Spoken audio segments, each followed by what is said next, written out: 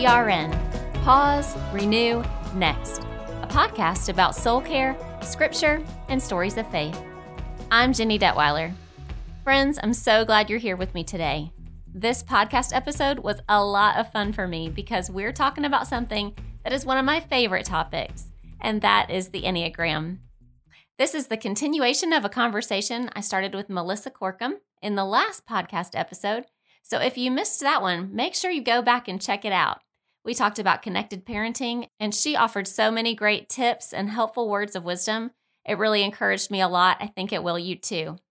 In this podcast episode, though, we talk about the Enneagram because she's also a certified Enneagram coach. The Enneagram is really popular right now, so I'm sure you've heard about it, even if you're not quite sure what it is. And I think Melissa does a great job of deep diving into it in a short amount of time to kind of explain what it is, how it can help with relationships, and a little bit about how it relates to her and her family personally. I hope you enjoyed this as much as I did. So with that, let's jump into the conversation.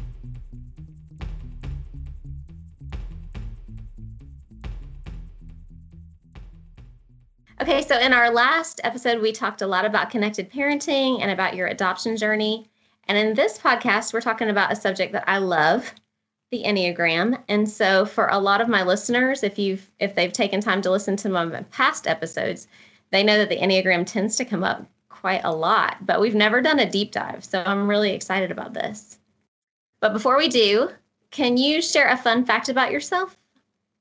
So a fun fact about me, my love language is really crunchy things. So my kids all know to save me the bottom of the fry cups, I like all the overcooked, extra salty, crispy fries. And then also the half popped kernels at the bottom of the popcorn bag or the bottom of the bowl. There's those ones that don't quite pop all the way, but they get that nice little white crack, but they're still edible. So if my kids save those for me, I know that they're really thinking about me and they love me. Oh, that's funny. I like that. Okay, so about the Enneagram. For listeners who are new to the Enneagram, and I feel like right now we're in the heyday of it, so I'm sure everybody has at least heard of it. Maybe everybody doesn't know what it is. Can you kind of briefly describe what it is and how you find it helpful?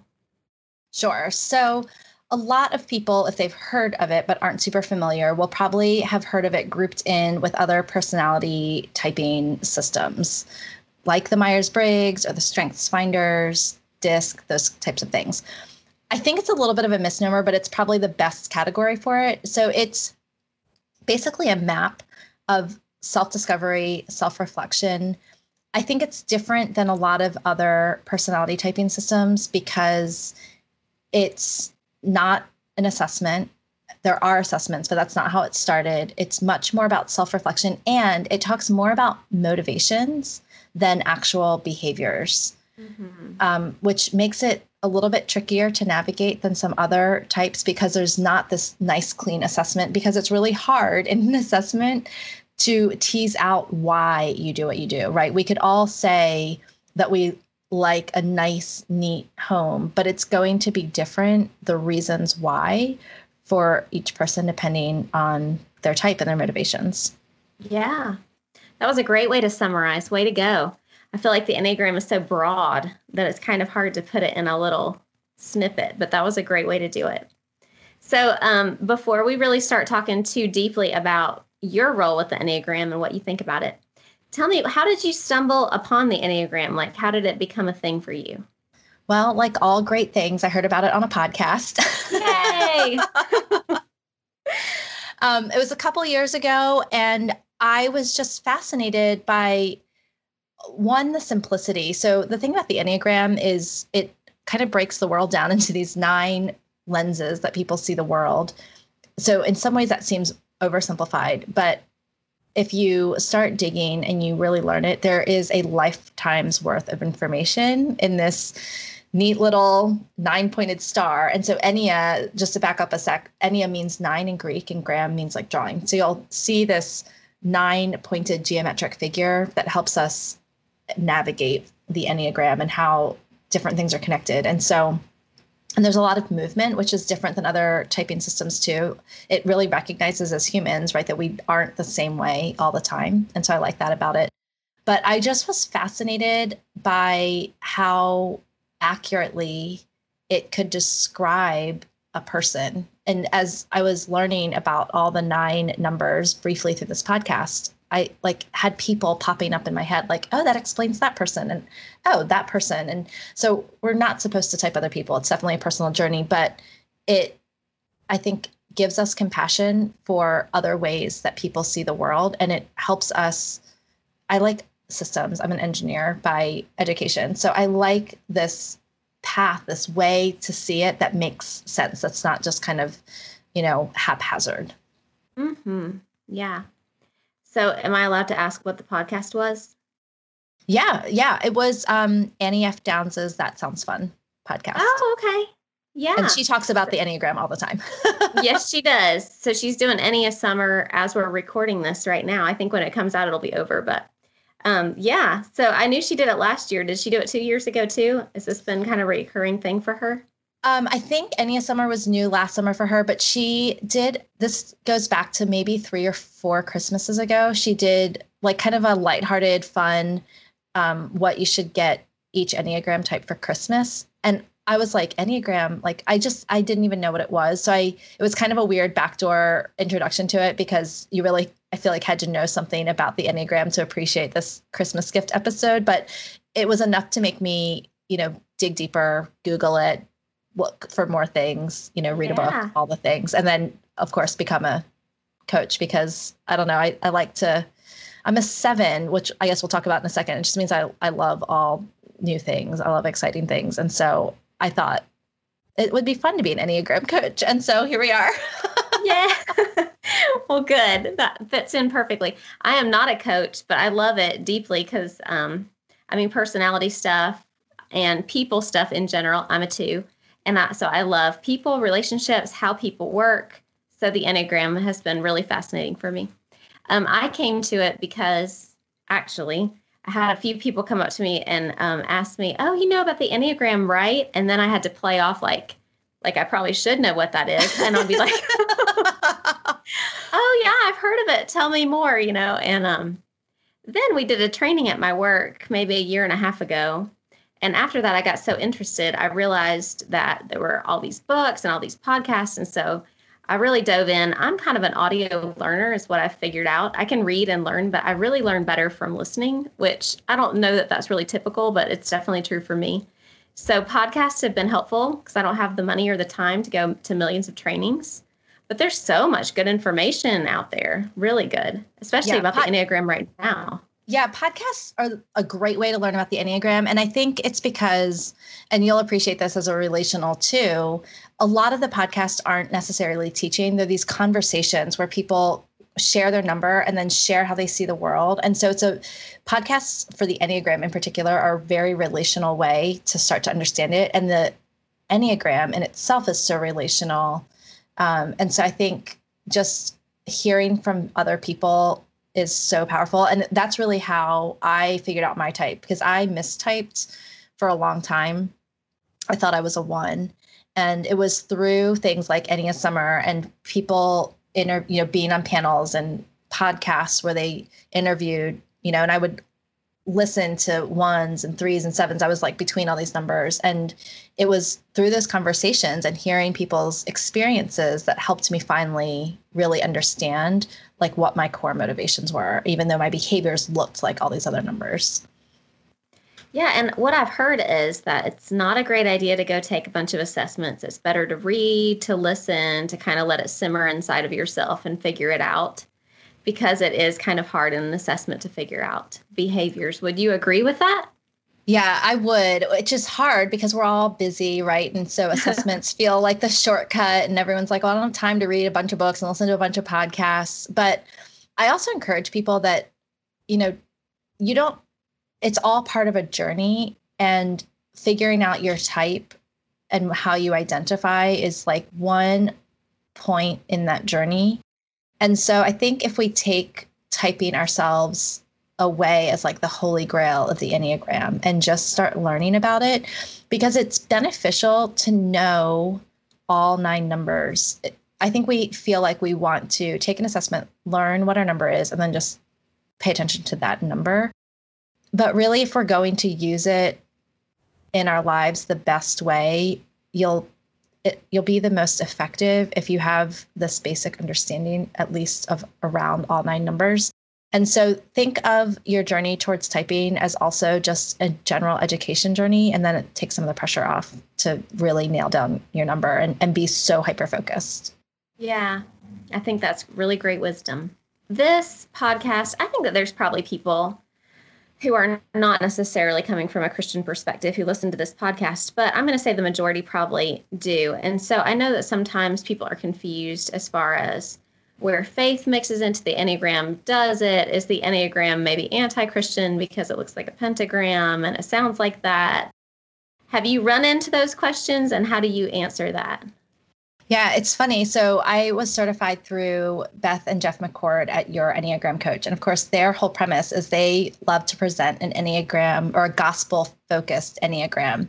Right. And I think some of the best ways that I've heard it described is that, one, Jesus was kind of like the perfect integration of all 9 views of ways to see the world, all the different things. And the Enneagram really is asking us, even though we have this subconscious dominant way we see the world, it does encourage us to grow into the best version of ourselves. And a lot of times that's integrating other numbers into our lives in a more intentional way.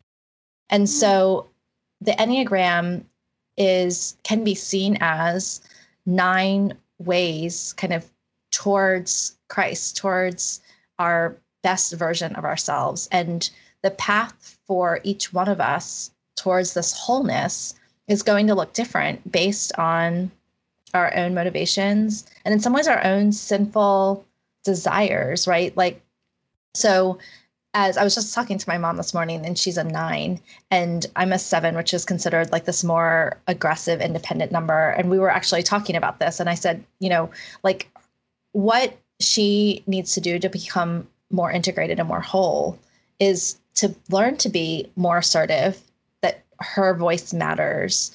But that's not true for like an 8 who that's their natural way, is to kind of bulldoze over people, right? If they're not being careful, they need to, their path to wholeness is going to look more like self-control and restraint. And so there is not one path towards wholeness. It's different for all of us based on our personality. And the Enneagram kind of keeps us from having to learn too much the hard way, right? It kind of gives us this map of the practices and the ways that we can challenge ourselves to be better versions of ourselves.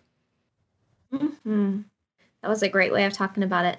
One way that I've been thinking about it lately is, I think it's a beautiful way of thinking about the body of Christ. And I think that there are spiritual gifts that can be given that are not necessarily personality.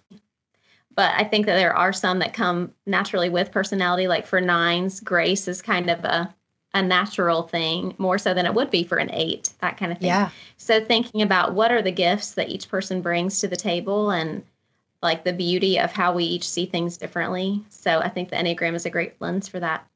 Well, I was also just going to add, I think the gospel asks us to be compassionate for other people and to be good neighbors to people. And so I think the Enneagram also gives us a reason to be compassionate because it helps us understand each other better. It helps me be compassionate towards your view of the world, to understand that your view is just as valid as my view. And so I think it takes us out of this like egocentric view of the world and asks us to, put on lenses that are more like Jesus's so that we can love our neighbor as well.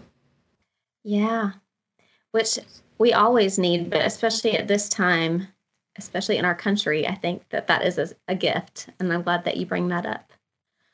So we've talked about that you're a 7. How does that color how you see the world, your marriage, and your parenting style?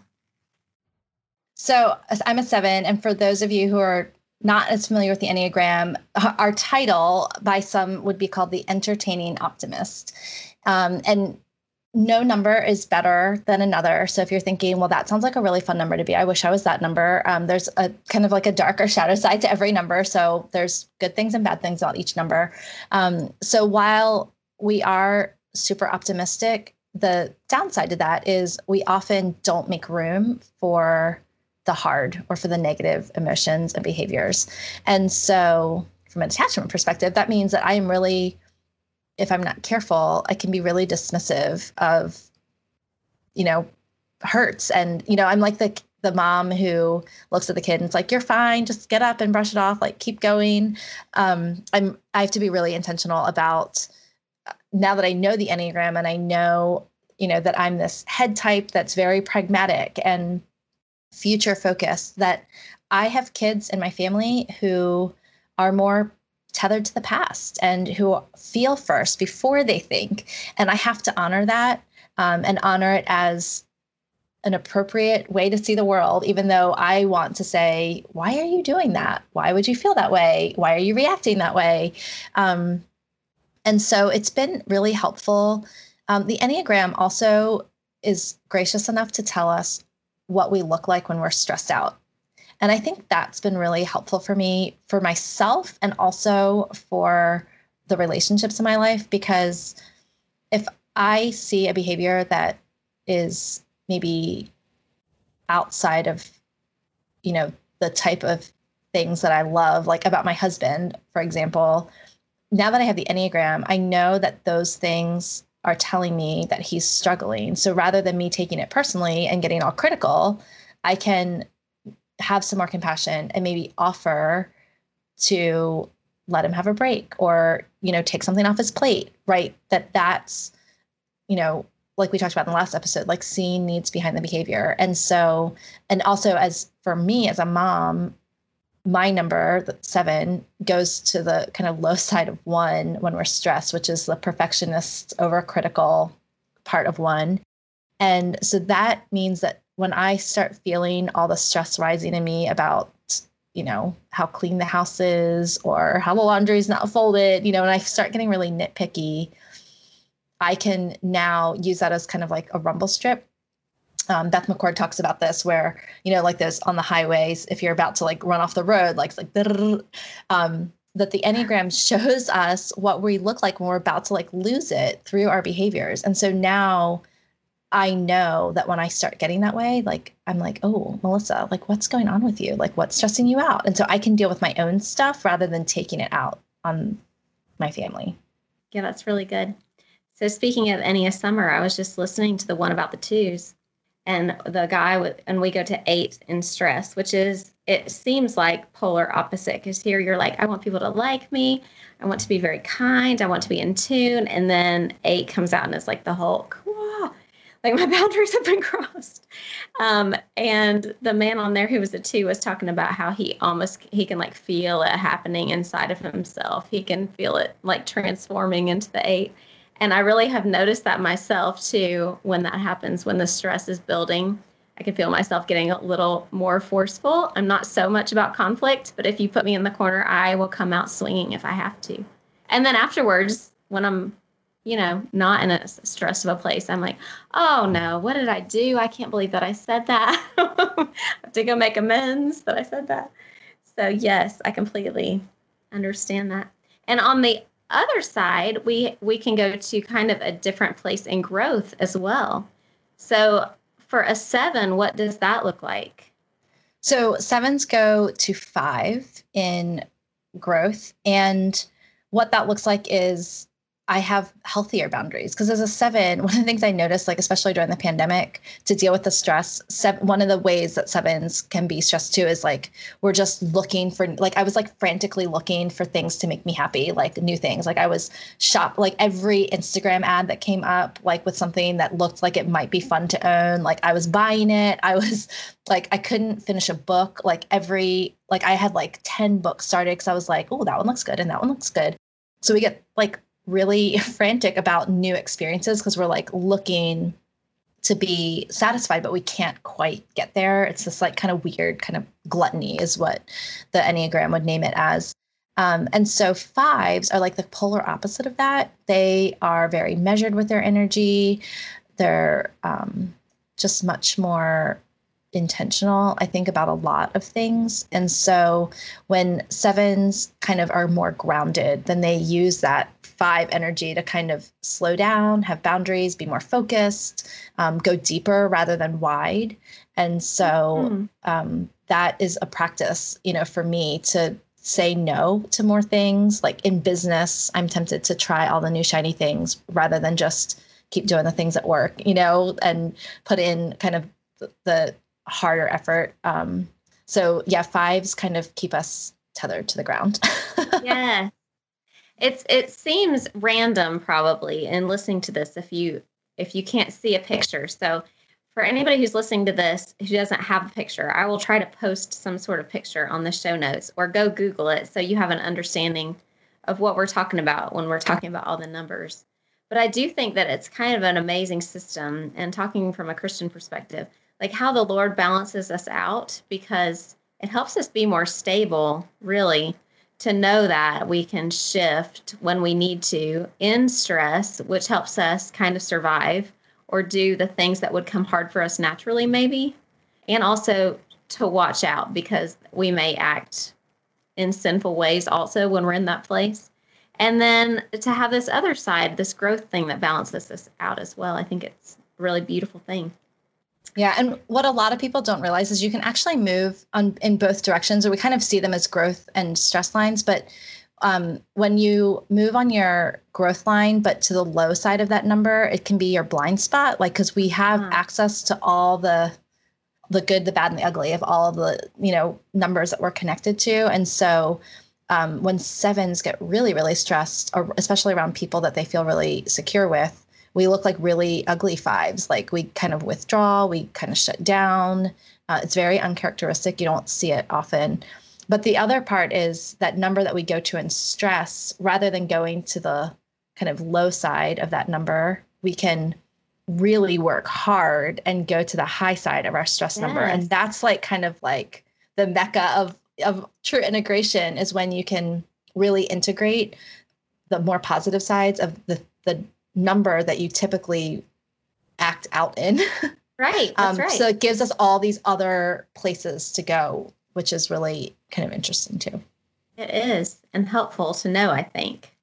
So how would somebody go about finding their number? Podcasts, books? Do you have any specific resources that you really like? So there's a couple really great books you can start with. The Road Back to You by Suzanne Stabile and Ian Morgan Cron is a great book. There's also a book called The Essential Enneagram. I think it's by somebody Daniels, and it's a little tiny yellow paperback. That book in itself was meant to be kind of an assessment in a book.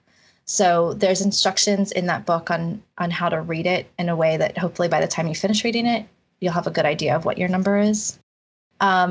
There are so many great podcasts out there. And so just get on your podcast app and search for Enneagram. And some of my favorites are, I love the way Suzanne Stabile teaches about the Enneagram. Your Enneagram Coach, their first 9 episodes were an overview of each of the 9 types. So if you wanted to kind of run through, that might be quicker than reading a book. If you're, you can do that while you're folding laundry or driving kids around, things like that. Those are great places to start. And then there's always coaching, kind of teasing out some of this with somebody to ask you questions. And that can help shorten your journey a little bit, because they'll be able to ask and tease out some of the things that you're saying with a little bit more insight than you running around in your own head trying to figure it out. Understanding underlying motivations and things like that sometimes can be tricky. So that can be helpful to be able to process that with somebody. I think it's funny too. And so some people will need a coach to kind of figure out their type, because they just might be like, I was so confused. I was like, I don't know. I think I'm this and I think I'm that. But other people hear their type and they immediately relate, but also like from a humorous perspective, because it's like someone's reading your mail, like it can be so intimate to hear your type and be like, how did they know that about me? So we also laugh and say that, like, if you're reading a book about the Enneagram, like when you get to the chapter that makes you want to throw the book across the room, that might be your type. Yeah, that's right. Yes, I've heard that multiple times, or hide under a rock or something like that. Yeah. Like if the strong, like whatever number you kind of react strongest to, whether it be either in relation to or like, I never want to be that number, just take a closer look and be, have an open mind, but that might be your number. It's kind of funny. I didn't have that response. I think most people do. My response was like, oh, I hope I'm a 2. I really think I'm a 2. I want to be a 2. What if I'm not? What if I'm something else? No, I think I really am. And I've heard most of the time 7s feel the same way. Like they're proud. Did you not feel proud when you realized you were a 7? Most 7s feel like they are. I think there's a lot about 7s that on the surface seem like it's a great number to be. On the surface, yeah. Yeah, you guys have so much energy and you are like the party. The party arrives when you guys show up. Yeah. Well, and I have an 8 wing, so like I have a lot of energy, sometimes for good or for bad, but. So technically you're not supposed to type your children. It's supposed to be something that you do for yourself, which we kind of already mentioned. But I know the Enneagram can be also a helpful parenting tool, and you talk about it in that way a lot. How can you, or how do you use the Enneagram in parenting? So let's be honest. I type my kids in my head all the time. I think the key is not, and Beth McCord talks about this, not to use it as a sword or a shield. So I don't ever say to my kids, oh, you're being such a 1, or I bet you're a 1 because you're doing that, right?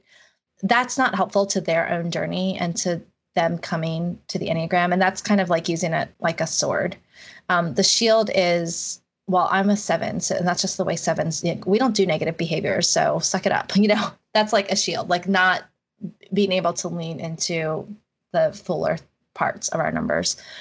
So I think even though we shouldn't type our kids, especially to their faces, there are some things that we can notice about them. So for example, our granddaughter is 1.5. She's far from ever being able to know her type, but I can tell you that she probably is one of the 3 assertive numbers. She, by personality, she knows what she wants. She will tell you what she wants. She has figured out how to tell you what she wants.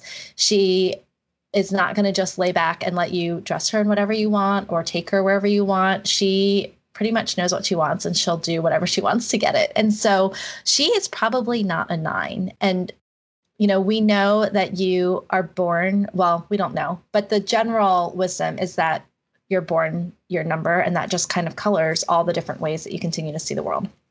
And so we're pretty sure that she's not one of these more reserved, peaceful numbers.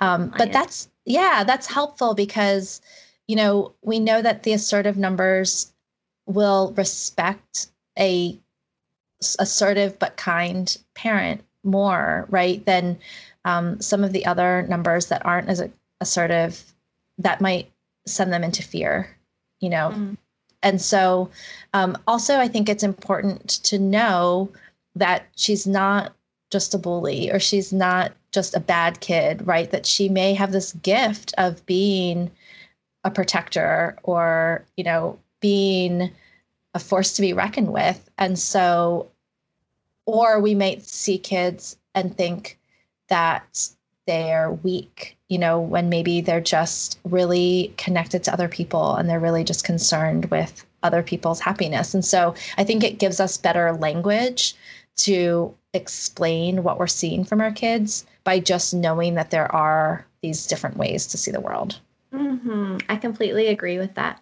My oldest child is very assertive, and I'm not going to read his mail, and especially not in a public place. But I will say, because I am not that way, and I'm much more like in tune and wanting to be at peace with people, that was very difficult for me. And I felt like he was always like, really, from the time he could talk, like kind of giving me some pushback.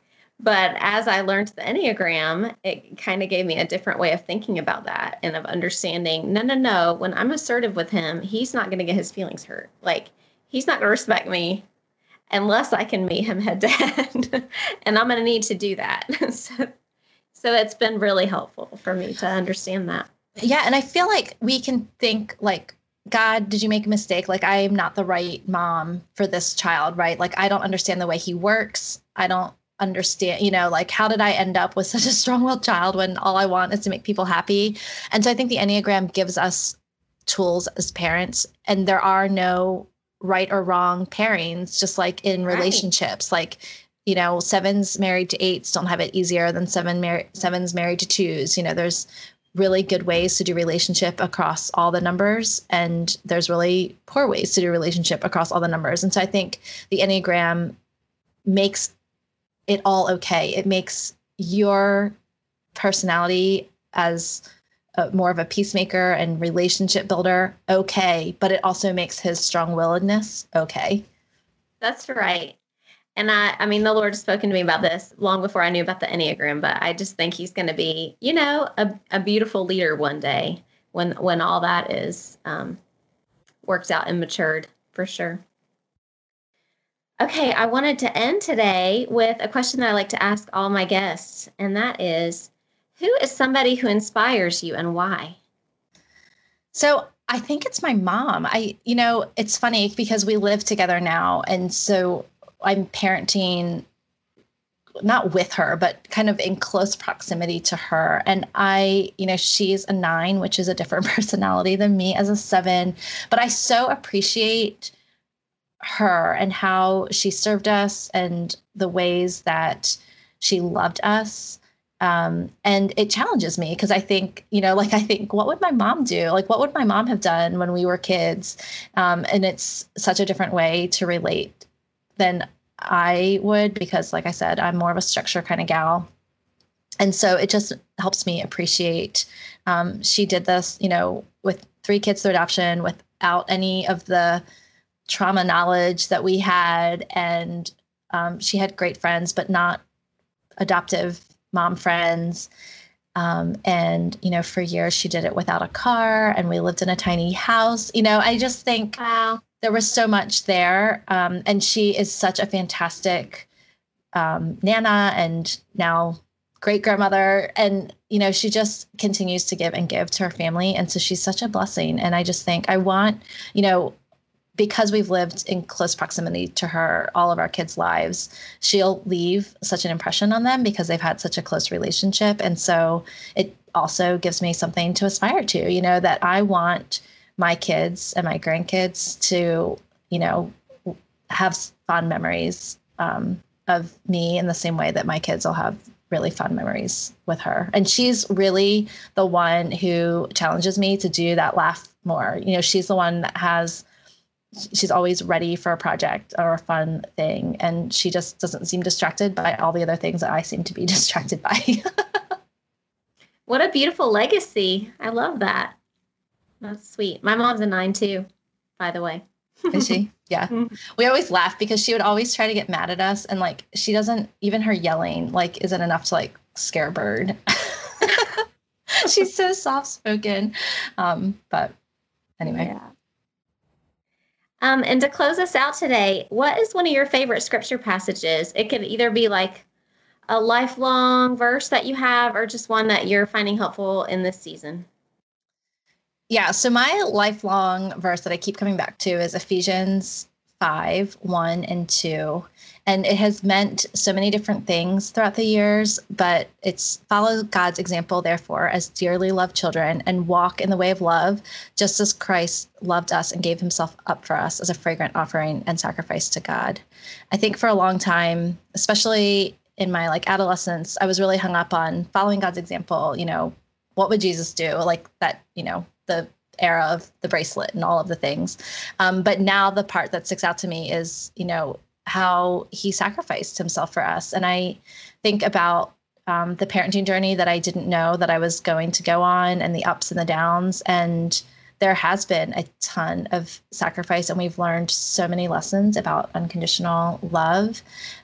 We've had our faith tested, and in ways that I'm kind of glad for, because I think it's really deepened my faith. I grew up in a Christian household, and we always said certain things we believed in unconditional love and we believed in faith. But, there are some things about raising kids to adulthood that really make you wonder about faith and make you realize when you release big kids into the world to make their own decisions, and you want to hold on to all the control, and then you hear God whisper, like, am I really in control? Do you really trust me with them? Like, that you're not the one in control. Like, they were never yours to control. And, just, it was an illusion. Just because they were in your house didn't really mean that you had any more control. And so I think that, releasing kids in the world has tested my faith more than anything I've ever done. Yeah. I'm not there yet, but I can only imagine that would be true. Releasing those arrows and waiting to see where they land. Yeah, for sure. Well, Melissa, thank you so much for being on the podcast. Is there anything that you wanted to say that I didn't give you a chance to, or any extra thoughts that you have? Well, we always close our podcast by telling parents that they're good parents doing good work. I think sometimes we don't hear that enough, especially if you're raising kids who are maybe teenagers or haven't quite figured out what a blessing you are to them. And so we really do believe that God puts parents and kids together on purpose. And, if you're listening to podcasts like this, then I am for sure that you are a good parent doing good work. Thank you. That is a good word to close us out. I so appreciate that. It was really encouraging. All right. Well, I appreciate your time. Thank you so much. Thanks for having me, for indulging me with 2 episodes. So it was really fun. Well, you had too much. I couldn't put it in one, and I'm so glad that we could make 2 out of it. So it was great.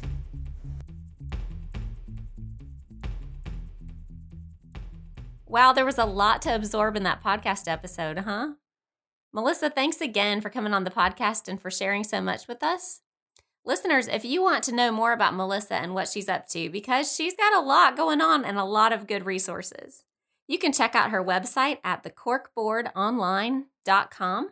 I also suggest following her on Instagram. She posts a lot of really great resources and videos. You can find her there at corkboardonline.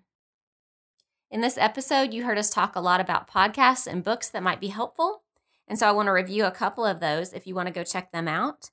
Melissa talked about The Essential Enneagram and also The Road Back to You being really helpful books if you just need a place to start and jump in. 2 podcasts that I really enjoy listening to about the Enneagram are The Enneagram Journey with Suzanne Stabile and Typology with Ian Morgan Cron. Well, friends, if you like this podcast, I hope that you'll go out and give us a great review on your favorite podcasting app. And if you're not already subscribed, go ahead and subscribe. That way you won't miss an episode.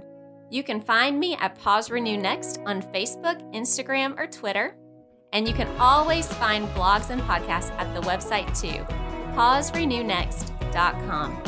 Well, that is all for this podcast episode. I'm Jenny Detweiler with PRN. Pause, Renew, Next, the podcast. May you be encouraged on your journey with Jesus.